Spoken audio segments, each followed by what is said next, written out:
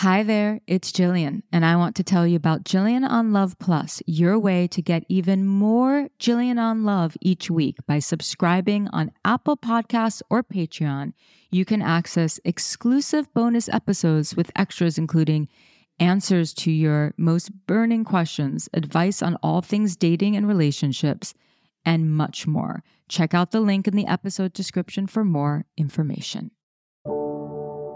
Hey there, this is Jillian on Love, and I'm on a mission to teach people how to completely revolutionize their romantic relationships by first transforming the relationship they have with themselves. So whether you are in a relationship, single or heartbroken, I've got you covered. I'm Jillian Turecki, certified relationship coach and teacher with over 20 years experience, helping people transform their relationship with themselves through their bodies, breath, and minds. I've coached and taught thousands of people to become better versions of themselves and change the way they show up for and within their love lives. Today, I want to introduce two very special guests. They are a married couple, it's Kerrilynn and John, and I've known them for many years. They were students of mine, both as yoga students and also relationship students. And the reason why I was so excited to be given the opportunity to interview them and to have them on as guests is because I don't think that there is enough examples of enduring love. I think many of us have examples of, let's say, our parents staying together for many years but unhappy, or we have examples of divorce. And sometimes when we think of, or at least this is true for me, and I know it's true for many people, when they think of two people remaining in a relationship or married for 20, 30, 40 years, and they seem happy, that they were always happy, that they're soulmates, and because they're soulmates, they're meant to be together, and that there's this magic to this, and we tend to romanticize it. This episode is to give you insight into what it is to be married for over 20 years and to love each other so much that you're willing to put in very hard work to make the relationship not just last, but to actually thrive. And I think that's a really important distinction to make. Almost anyone can make a relationship last, but make a relationship last and be happy, that's a whole different thing. And in our conversation, you will be exposed to much of their relationship and just listening to how they relate to each other and the love that they have for each other. And they got together when they were really young. They did everything I would have told people not to do. They've had many marriages within this one marriage, including an infidelity, which they overcame by both of them taking such radical accountability, finding a really tough couples therapist that kicked their asses, basically, and just what it takes to make a relationship work, the level of commitment and admiration and just respect that they have for each other, and the inner work that they were committed to doing on themselves so that they can communicate better. So it's a long conversation and we get into a lot of different things, and I think it's going to be incredibly illuminating for you.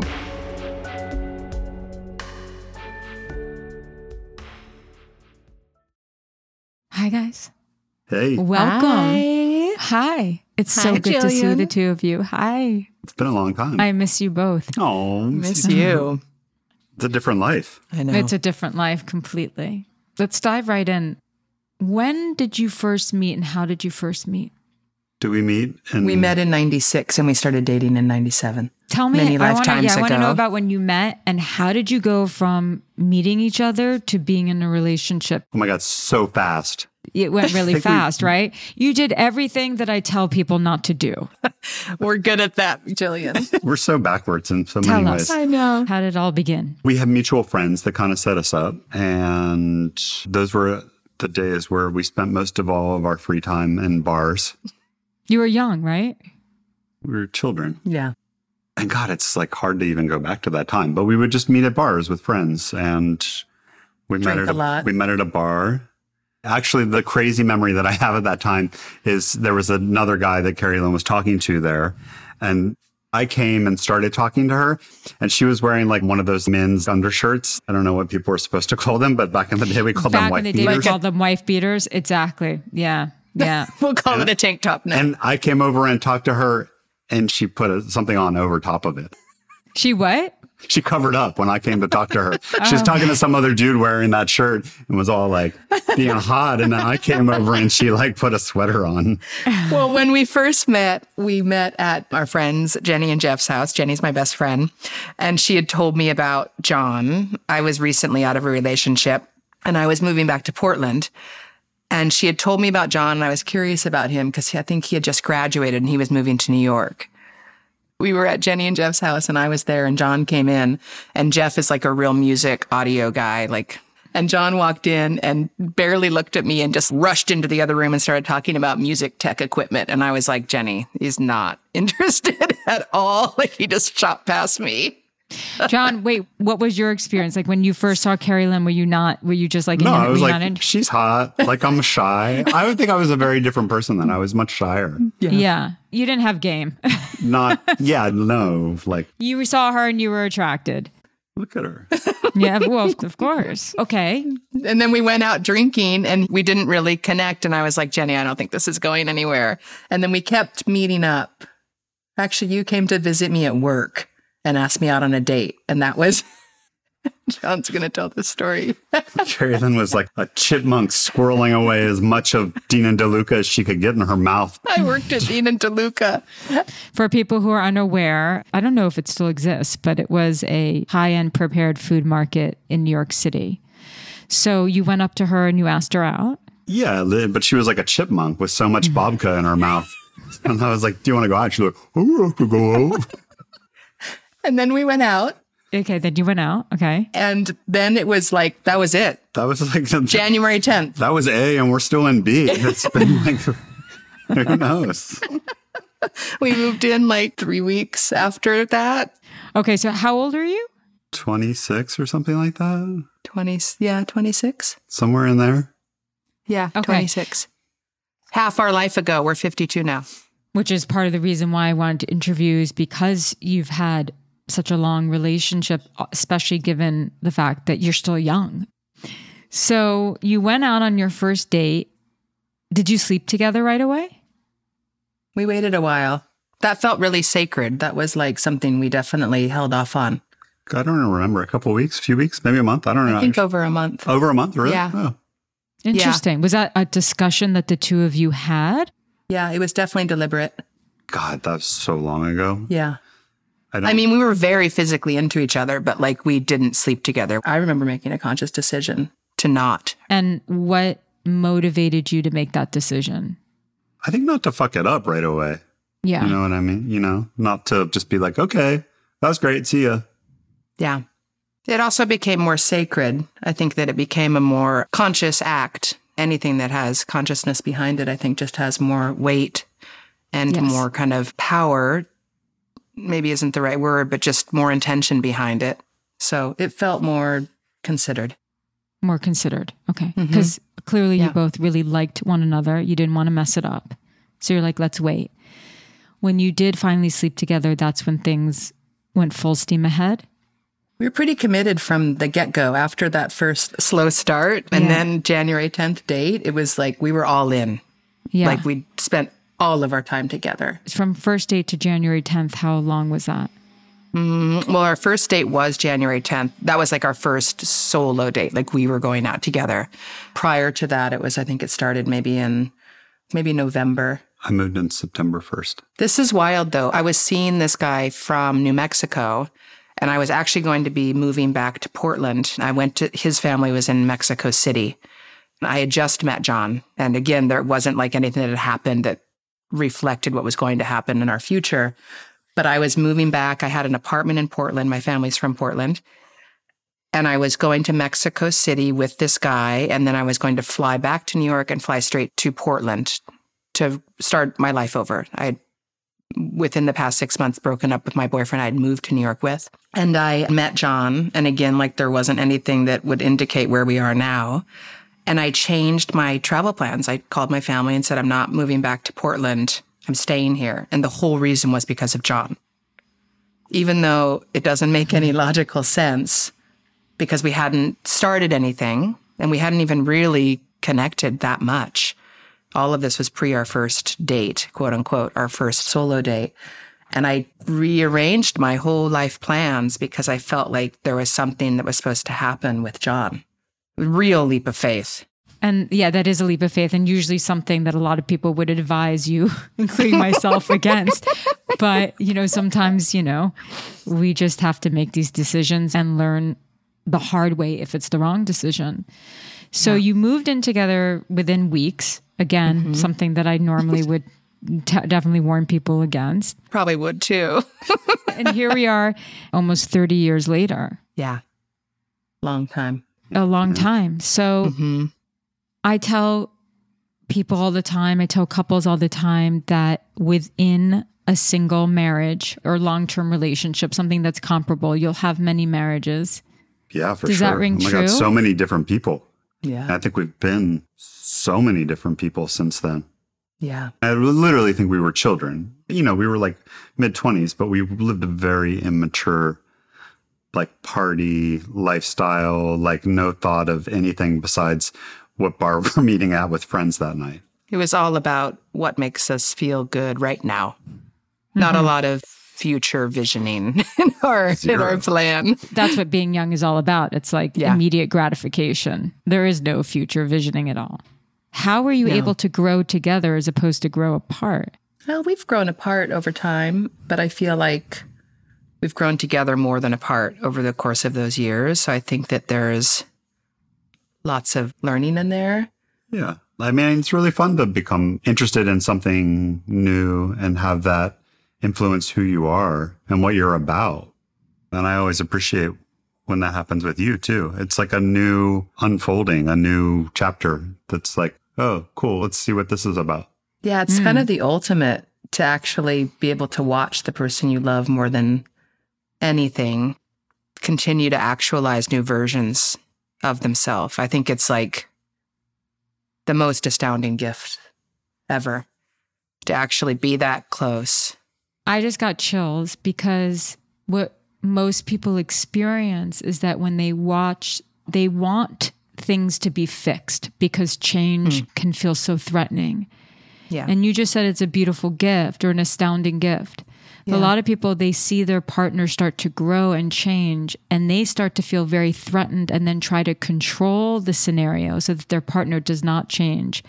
And that's where people and couples get into a lot of trouble. Your willingness, openness, and just your loving the fact that you could witness one another change and evolve. I don't know if you've ever thought of it this way, but do you think that might be part of the secret of your success as a couple? Yeah. Yeah. We're game to try new things and evolve as people. Yeah. I've never thought of it that way, Jillian, as a success or key, or I feel like that's too small of a word to use, but it's like, I think it is what keeps us together and what keeps us interested in each other. I love watching John learn new things. I love watching him come into new versions of himself. I think it's really interesting. Why are you laughing? So I was thinking about playing bass. I just started playing bass.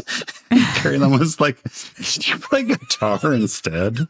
So maybe not in all situations you should be truthful right this very minute. I really don't want you to be a bass player. Can you? I mean, it's just instruments. Not the cutest instrument to hear somebody playing around. That's hilarious. How did you guys learn how to communicate? If you got together when you were babies and drinking and not much, like how Lots did of therapy? Yeah, I think therapy. I think that was the key. Like, I think our early, 10 years of our relationship was just about like pleasure and eating and drinking and partying and meeting people. Very young New York, like always going out, never, ever home. And New York City was incredible then. It was just like so vibrant and fun, and people were doing so much cool shit everywhere. There were so many amazing things to do. And I'm sure that is still the case. I just have zero idea what it is. But in some ways, that was probably an avoidance too. Yeah. Like I was never a planner. I was like always, I'm just in the moment right now. And I think you were more apt to be like, what is our future going to be like? Yeah. And I couldn't have cared less about that. So I was the immature one then. But then, like you change. That didn't work for us. And it really didn't work for us at one point. And I blew our relationship up because that didn't suit us anymore. We had reached a dead end in that. Yeah. I think we thought we knew how to communicate, Jillian. But when stuff got really messy, we had a pretty profound realization that we had no idea how to communicate beyond very simple matters. Where are we going tonight? What are we doing today? What are we having for dinner? Did you like that movie? Like very kind of low level conversation. And the way that I was raised, I didn't come from a family that was super communicative. So that was very normal to me. But getting older and as life becomes more complex or became more complex for us, there was a pretty gaping hole in our communication style that we pretty quickly realized when things got more challenging. So we committed to learning how to communicate. I would say that is the key, even more so than watching the growth of the other person, is like our ability to communicate and our willingness to learn, because I didn't find that easy to do, to be really transparent. I just didn't understand it, and it was very charged for me. I always felt on defense with it. And now I've gotten better. I'm not the best, but I've definitely gotten better. I would come at it from a place of reaction before, whereas now it's more, I can hear things out and see them and not feel like it's an attack. It's just communication. So growing up in your household, Kerrilynn, people didn't communicate. So things would just be swept underneath the rug kind of thing? Or more volatile reactions. Sometimes swept under the rug, but a lot of yelling. A lot of yelling, a lot of drinking, a lot of just turning the other way from communication. How did you learn to adapt? I tried to make everybody comfortable. Tried to navigate, function like a peacekeeper, mediate, keep the peace, make sure everybody was okay. So you became the peacemaker. Yeah. I tried to make everything okay. And I was really observant. I would just watch a room to see, both of my parents are alcoholics. So it was like, there was like a constant monitoring, right? What's happening here? And so I feel like that's a skill that I've picked up that sometimes I wish I hadn't have picked it up, because I feel like I watch things really closely. Yeah. You're looking for danger. Always. Yeah. How has that served you? And how are you still the peacemaker in life, in your relationships, if you are at all?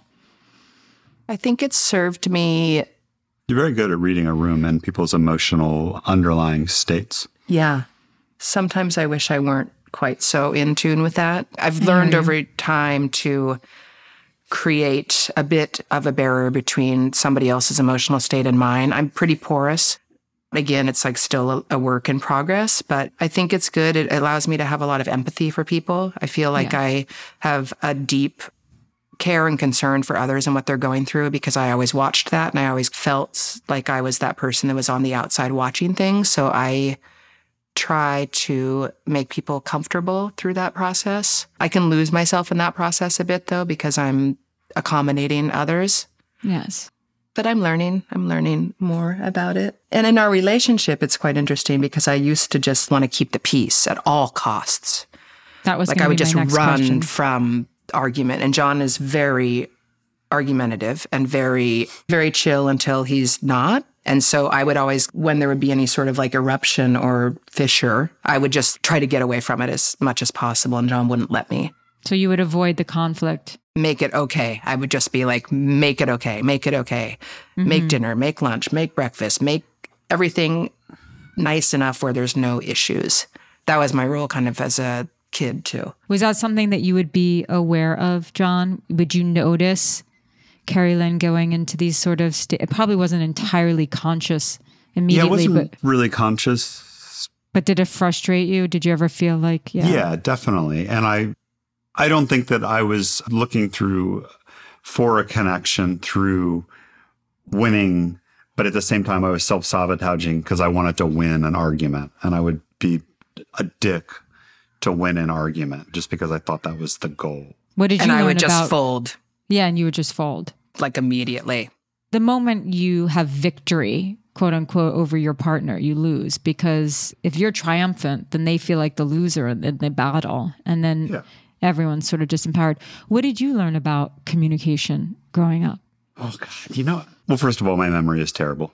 Okay, so we're Second of all, I think whatever was happening in my house, in no means was it like a terrible situation at all, but I was just like, okay, I'm out of here. I got a skateboard when I was like 13 and I was just like gone. I had to be home for dinner and stuff like that, but I was just like very checked out from the emotional quality of my house growing up. What was going on that you were trying to escape from? I think my mom was a little volatile and my dad was very silent. And also it was like the suburbs and I hated the suburbs. Yeah, you were bored. Yeah. I was just like, oh my God, get me out of here. I was always like looking for trouble. Or looking for fun. Yeah. Yeah. Yeah. The same thing. Same thing. Just anything to make me feel more alive than I did at the time. Okay. So I'm trying to set up the scene between the two of you, like looking back at a pattern that the two of you had communicating, where you would then discover you needed a therapist to help you communicate. So Kerrilynn, you would just do everything just to avoid the confrontation, make everything okay. You would fold. Mm-hmm. John would be like, no, we're talking about this now. I'm going to win this argument. And I would say it was less we're talking about this. It was because my perception of it, so much was repressed and numbed with our pursuit of pleasure that it wouldn't go into discussion. It would go from fine to argument. There wasn't in between ground where we're discussing this. It was just like a numbing until the numbing didn't work anymore. Until you were just totally reactive. Yeah. So how far along into your relationship did you start to have problems? I think the main thing was like trying to get pregnant. That was very challenging. That was super challenging. And we waited a long time. I think I was terrified. And I thought we were ready for that. But we pursued it and it didn't really work. And I think that was the beginning of, we don't know how to be together. We don't know how to talk. We don't know how to process bad things. We're good at having a good time together, but we're not good at being there for each other when it's hard. Yeah. We were really good at having fun together. We weren't so good at supporting each other's difficult times. Yeah. So that sometimes breaks up couples. Yeah. Was there a conversation like, we need to work on this? I don't really remember that. We were adopting. We tried to have a baby, and that didn't happen. And then we were in the process of adopting, and that was just a mess. The agency that we were working with was shut down for fraud by the Department of Justice. And that all those people went to jail. Yeah. It was like really a total fucking mess. And I think that was sort of the beginning of the end, because we could get letters from the Department of Justice about what was going on and like a lawsuit and like, you can get this amount of money back if you're part of this suit. And we just put all those letters in a drawer and didn't even open them. Just couldn't handle it. Too painful. So painful. And that was sort of like the beginning of realizing how far we were from each other. And to be honest, I wanted that adoption to happen so much. But looking back at it with time, I'm like, if we didn't have the ability to process the adoption not happening, it's probably not the worst thing that a baby wasn't matched with us at that point in time. I think both of us I'm speaking for myself, but I came from a place where I had a lot of doubt about myself being a mother. I didn't know how to do that, and I didn't fully understand it. And with that experience, I do feel like there's a bit of information in there that we weren't mature enough to go through that process. Like if we couldn't handle the worst case scenario that happened in that, I feel really thankful that we didn't have a child in that realm as well, when we were so unable to process as a couple or a family, even though it was incredibly hard. Yeah. Makes a lot of sense. A lot of sense. Yeah. So was that the thing that got you both in couples therapy? No, I had an affair. It was the beginning of a new version of us learning how to be together. Yeah, definitely. I mean, we considered splitting up at that point in time. That was obviously on the table. This was when, with the whole disappointment with the adoption. Shortly thereafter. Shortly thereafter, you talked about splitting up. Yeah. After the affair. After the affair. We didn't Not live in the before same the place affair. for a while. Not before the affair. We still at that point didn't have the skills to communicate. And then the affair was like a full-blown 5-alarm fire. Like, the house is burning to the ground. Do we want to rebuild this house? Is there any foundation that's left here that we want to start afresh with, anew with? Let's talk about before the affair and the chasm between the two of you sort of getting bigger. And I would imagine you both went into your own little emotional holes as a result of experiencing that disappointment with the adoption, correct? Definitely. Yeah. And so you're both dealing with the sadness and the stress of that.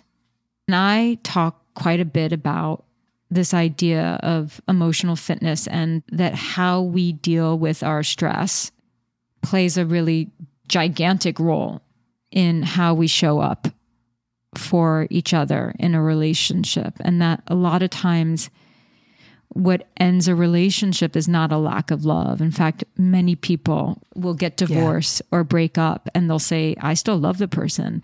But what ends up leading to a divorce or a breakup is more often a loss of connection. Or people will say there was an affair, so we got a divorce. Okay, what was going on leading up to that? And usually always there's just a loss of connection. So the two of you got together when you were young. Your relationship was about having fun. You both said kind of immature relationship. And then life gets real. You start to get older, and then you start to realize that not only are you not communicating with each other, but you're also going on your own journey with your relationship with self, not having the tools to respond to life's challenges. So how long were you living under the same roof, completely disconnected? God, a long time, I think. Yeah. Probably a few years. I would say longer. Really? Yeah. Yeah. But I don't think we were aware of that, Jillian. I think with hindsight, we can see that. But I think it's interesting now. I feel like we can track that quite easily, given where we are in our relationship. At that point, I don't think I would have thought there were huge issues. I also didn't have emotional intelligence, the way that I do now. I didn't any emotional fitness, like those muscles hadn't really been developed at all. So I don't think I even would have recognized that. We had fun. We had fun together. Were you still having fun during that time? Yeah, for sure. It was hard. I think we were using the fun to tamp down on the sort of underlying problems. You weren't talking to each other about your feelings. No. And this is what was modeled, not to blame my parents, but this was fully the scenario in our family. It was like, make it nice, make it okay, tamp that down, and that stuff will go away. Not realizing that's, putting stuff in like a cesspool and thinking it's just going to go away. I didn't realize that. I thought that if we just keep the peace, then we keep the peace. But with many years on me, I'm like, oh God, what a silly idea. So you weren't having hard conversations. You were avoiding the hard conversations? Definitely. No. That must have been, though, if you look back, that must have felt really stressful, because we can pretend like everything is fine, but I don't know. I think we feel it in our bodies that things are not fine. Oh, yeah. Absolutely. I would have nightmares all the time about John leaving. Okay, there you go. So you felt insecure. I haven't had those in, I don't even know. Since last week. Just kidding. A couple nights ago. Last night. Right, so you were starting to feel insecure. Yeah. But on the outside, I felt like that was not warranted. That to me was just anxiety that came from nowhere. But if I look at that now, it's directing the information. I just didn't know how to, it was like a language that I hadn't learned yet. Now I can see that language and be like, oh, this is happening. But then I didn't know what it meant. It was like discovering a whole new way of being. John, what was your inner experience during that time? Do you remember? I think very frustrated. Yeah. I think I was unfulfilled and frustrated. I didn't know. Like usually when I'm like that, I can just throw myself into a creative pursuit and I don't really remember exactly what I was doing then. I was becoming a photographer, so I was throwing all my energy into that, but that was like a commercial pursuit. It wasn't necessarily an artistic expression. It's actually really common for men in relationships too, when they're under a lot of stress from the relationship, to put all their energy. I mean, women do this too, but I see this more commonly in men historically, that they'll just then become workaholics or, again, bury themselves in a creative pursuit or some sort of work pursuit. It's all avoidance, really what it is. Yeah. Because you just don't have the tools. I think that's what people have to understand. It's like, it's not just about attachment styles. It's about, if you don't have the tools to have the hard conversations, if you weren't taught that, of course you're going to avoid it, because who wants to have those conversations? Yeah. And to me, those conversations, this was something that was always interesting that you would always point out to me. I just thought that meant it was the end. I didn't have the intelligence to understand that the conversation actually moves you slightly more towards the future self that you want your relationship to be. And who you want to be in a relationship. Yes. Exactly. Like I saw so much volatility growing up that just seemed like the demise and the end of something. So I would avoid it at all costs. Like I didn't understand that you could fight and somebody wouldn't leave. That was just a total mystery to me. I did not see that. And you pointed that out to me, for a long time, tried to like get that through to me. And now I finally understand it, where I'm like, oh, an argument doesn't mean the end of something. And when I recognized that was a big pivotal moment for me in the relationship, to become aware that conflict doesn't mean somebody doesn't love you. I have to tell you, that's one of the biggest lessons that I've had to learn about relationship. I've always had this belief that if there's conflict, then the person just is mad at me and stops loving me, and then it's over. Yeah. I think, because especially if you're raised in an environment where a lot of people hold grudges, then you think if they're mad at me, then they hate me. Yeah. They're going to hold a grudge. So I get that. Do you see that, not to break things down to women and men, but I am curious if you see that happening more on the female side, or is that distributed evenly? It's not distributed evenly. In my experience, it is a little bit more on the female side, but plenty of men will experience that too, for sure. But yes, in my experience. Do you both know much about attachment styles, and have you reflected on your own attachment style? We did when that was happening. I don't totally remember, but we did go through like Stan Tatkin's book. Yeah. And Josh Corda talked about it a lot. Yeah. What is your attachment style? I think it's, I think it changes. What are the names again? There's anxious, there's avoidant, there's all these iterations of different ones. I'm half avoidant, half something else. I can't remember what the other thing is. I can't remember what I am. I can't remember. We should pull out that book. Yeah. We're going to jump forward and back in time a little bit. So now, today, you communicate differently. Yeah. Yeah.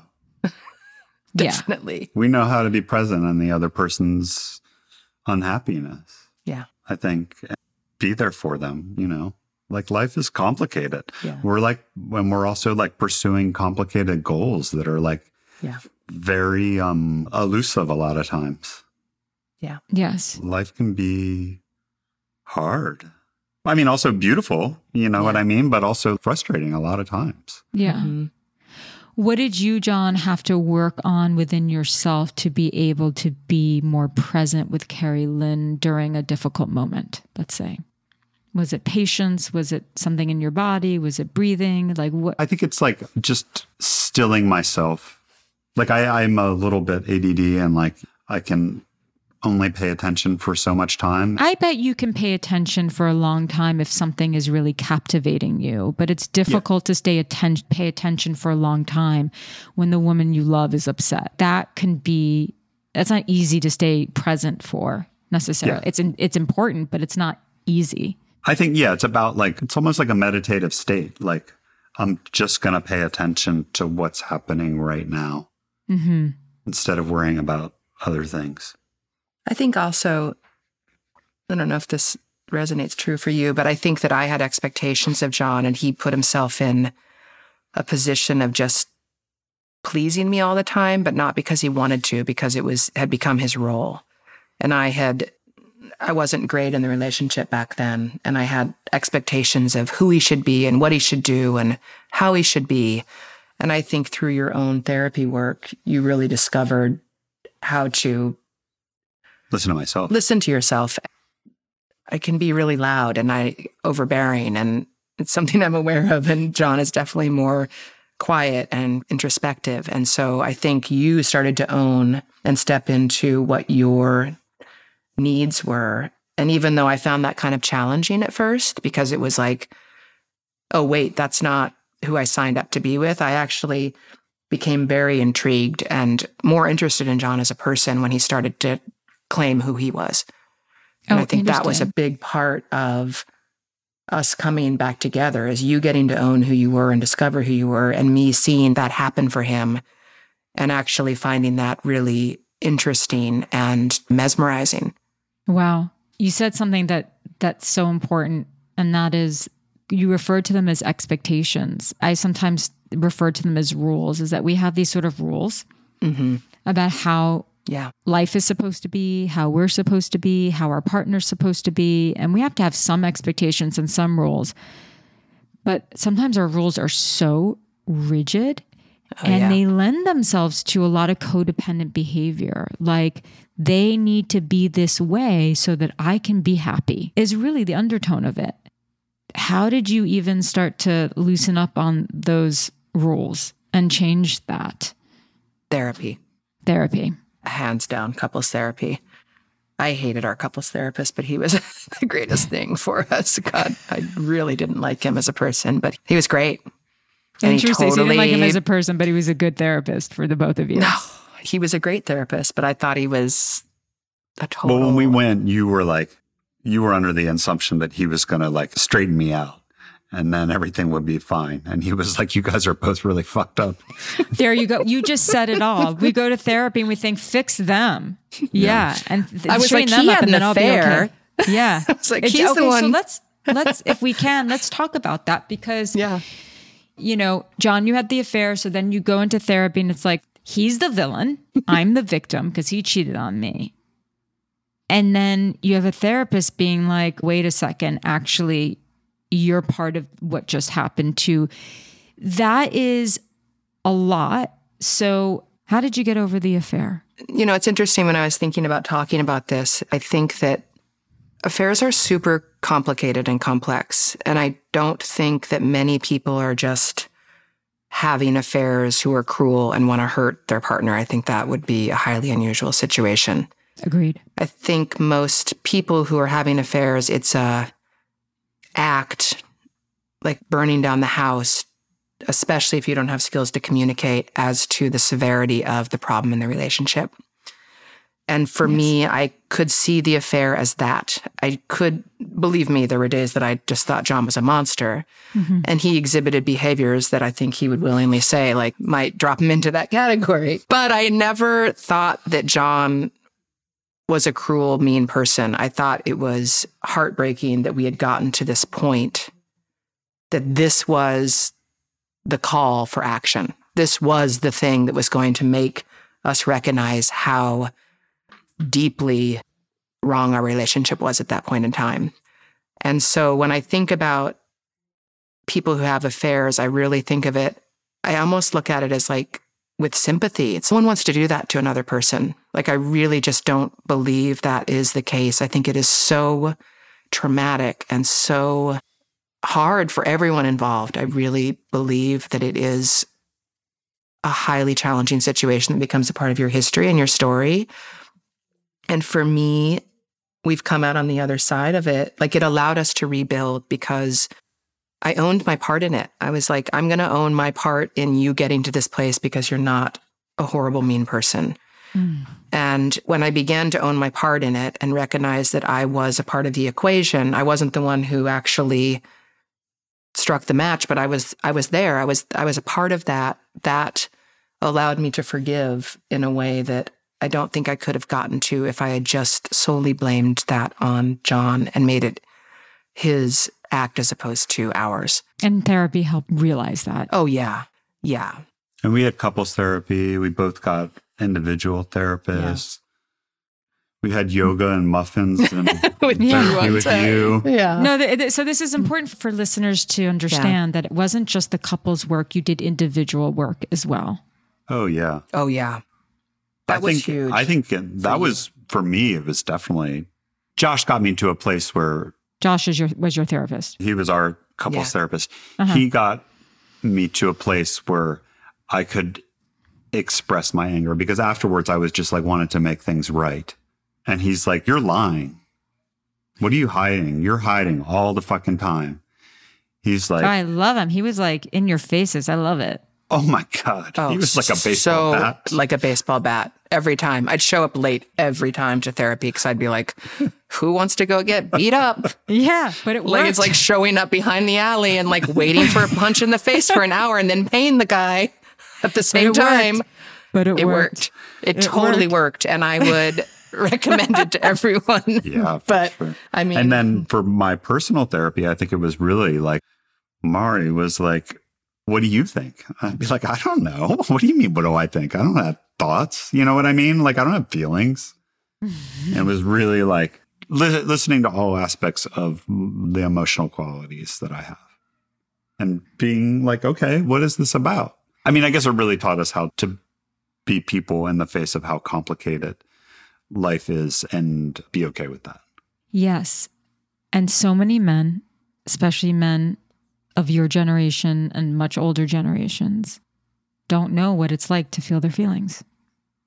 So as a result, a lot of men, because they've been taught not to feel their feelings, will be lacking in the emotional intelligence department, which is what frustrates, if we're speaking heteronormatively, which is what frustrates a lot of women. So how did you become more emotionally intelligent and in touch with your feelings? I think it was just permission, just the permission that therapy gave me to be like, okay, some shit's fucked up. Sit with it. You don't have to run.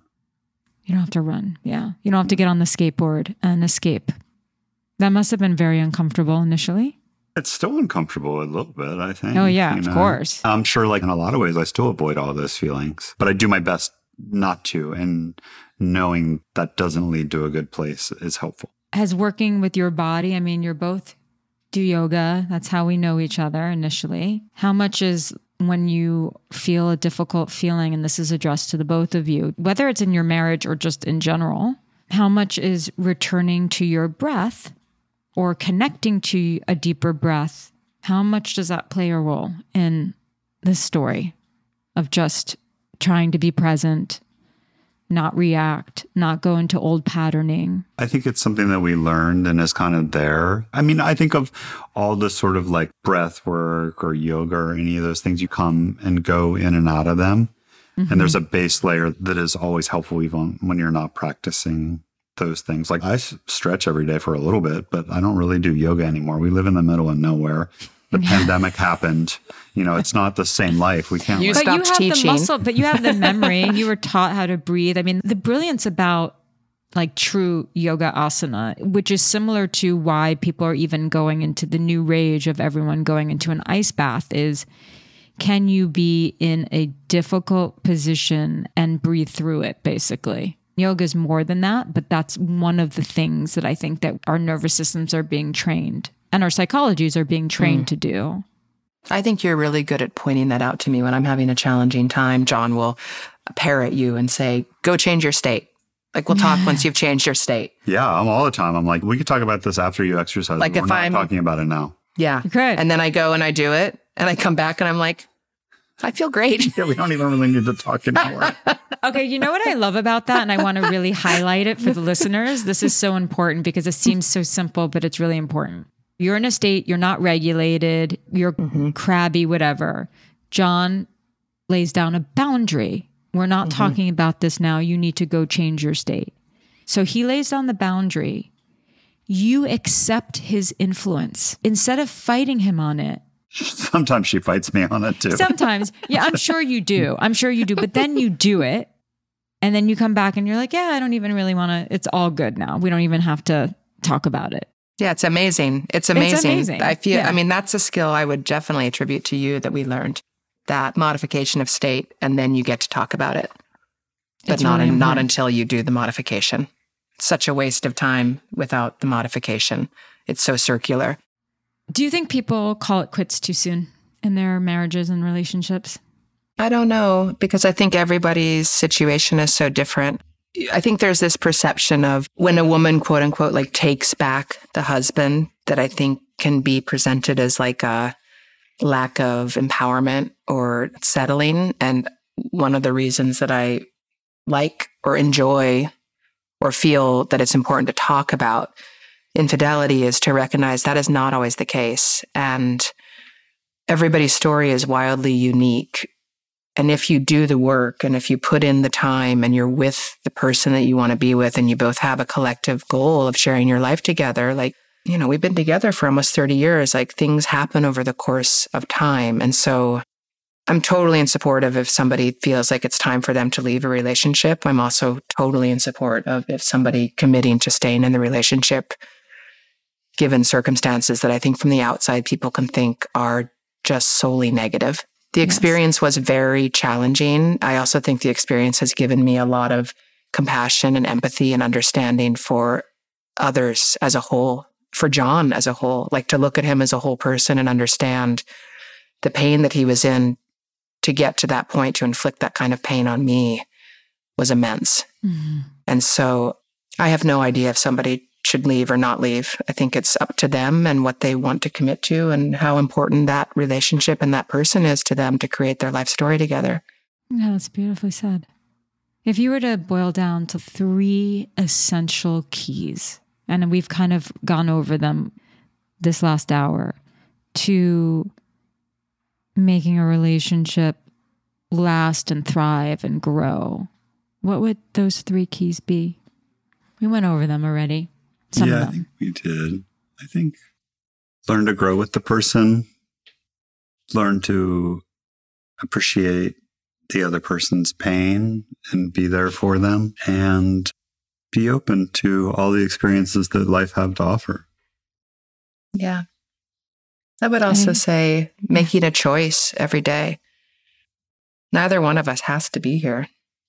You know, it's like this really amazing choice we get to make to be with each other on this life experience and share our time on earth together. It's like that kind of blows my mind. Like I have my person that I get to walk through the world with and experience the world with and see the world in a different way through, you know, John has like a really unique way of seeing the world and I get to be privy to that. Mm. That for me is one of the biggest things. Like even, you know, when we had split up after the infidelity, it was like, I missed seeing the world the way John saw the world. And I wanted us to see that together again. Thank you. Love is? Everything. All there is. The best. It sounds to me like you also think that love is a verb or a choice. Definitely. Yeah, absolutely. And I will just add to that accountability, because if the both of you were not able to be accountable, and I'm not just talking about the affair, I'm talking about just day to day, just even the decision to go to therapy, the decision to work on yourselves, the decision to, you know, work out when you're in a crappy mood, all of that is accountability. Thank you so much. Thank you, sharing Jillian. your story. I mean, it's a beautiful one. And like I said, there's just not a lot of examples that we get to see of enduring love. And so many people have a romanticized, idealized version of what a relationship and what love is. I think that what people don't see enough of is the grit that is necessary to spend 30 years growing up with someone and literally growing up together, because you went from kids to this. And so, of course, there were major bumps in the road. So I really just want to honor you both for doing the work and for sharing your story with everyone, because I think it's going to be very helpful and inspiring to many people. So thank you. Thank you for including us. Yeah. I think stories are so important, right? To show paths that we can emulate or walk. And I know that there's been so many times over the course of our relationship and all the kind of highs and lows that I've wanted someone to look to be like, oh, that's an interesting path. How do I go down that? So I do hope that sharing what we've experienced over this time is helpful to someone. Oh, for sure. On some level. For sure. Thank you. Thank you, Jillian. So I hope you enjoyed the episode, this interview with Kerrilynn and John, and look into just enduring love and surviving infidelity and creating a beautiful relationship over many years. Please rate and review. I would love it if you could share this episode with as many people as you think could really benefit from this, because you just never know whose marriage you could be saving, whose life you could be changing in any way. And also, I just think the more that we are realistic about what it takes to make a long-term relationship work, and beyond realism, just understanding what the work actually is and what it really is to love someone and to be loved. I think that Kerrilynn and John exemplified that beautifully. So please share this, and thank you for listening. Jillian on Love is a Q Code production, executive produced by David Henning and Steve Wilson, produced by Ryan Countshouse, edited and music by Will Tendy. Hi, just checking in and seeing if you might want to step away from the noise of the world for just a moment and connect back to you. If so, join me on my podcast, Letting It Settle with Michael Gallion, where we'll explore mindfulness, self-love, and personal growth as I share practical insights and tools to hopefully help inspire you to start to take charge of your mental and emotional well-being. Search for Letting It Settle with Michael Gallion on Spotify, Apple Podcasts, or wherever you're listening now. Hey, this is Eric Malinsky, host of the podcast Imaginary Worlds. Each episode, I explore different sci-fi fantasy genres, talking with filmmakers, novelists, game designers, cosplayers, comic book artists, and anyone who works in the field of make-believe. I also look at the fan experience, asking, why do we suspend our disbelief? You can subscribe to Imaginary Worlds wherever you get your podcasts.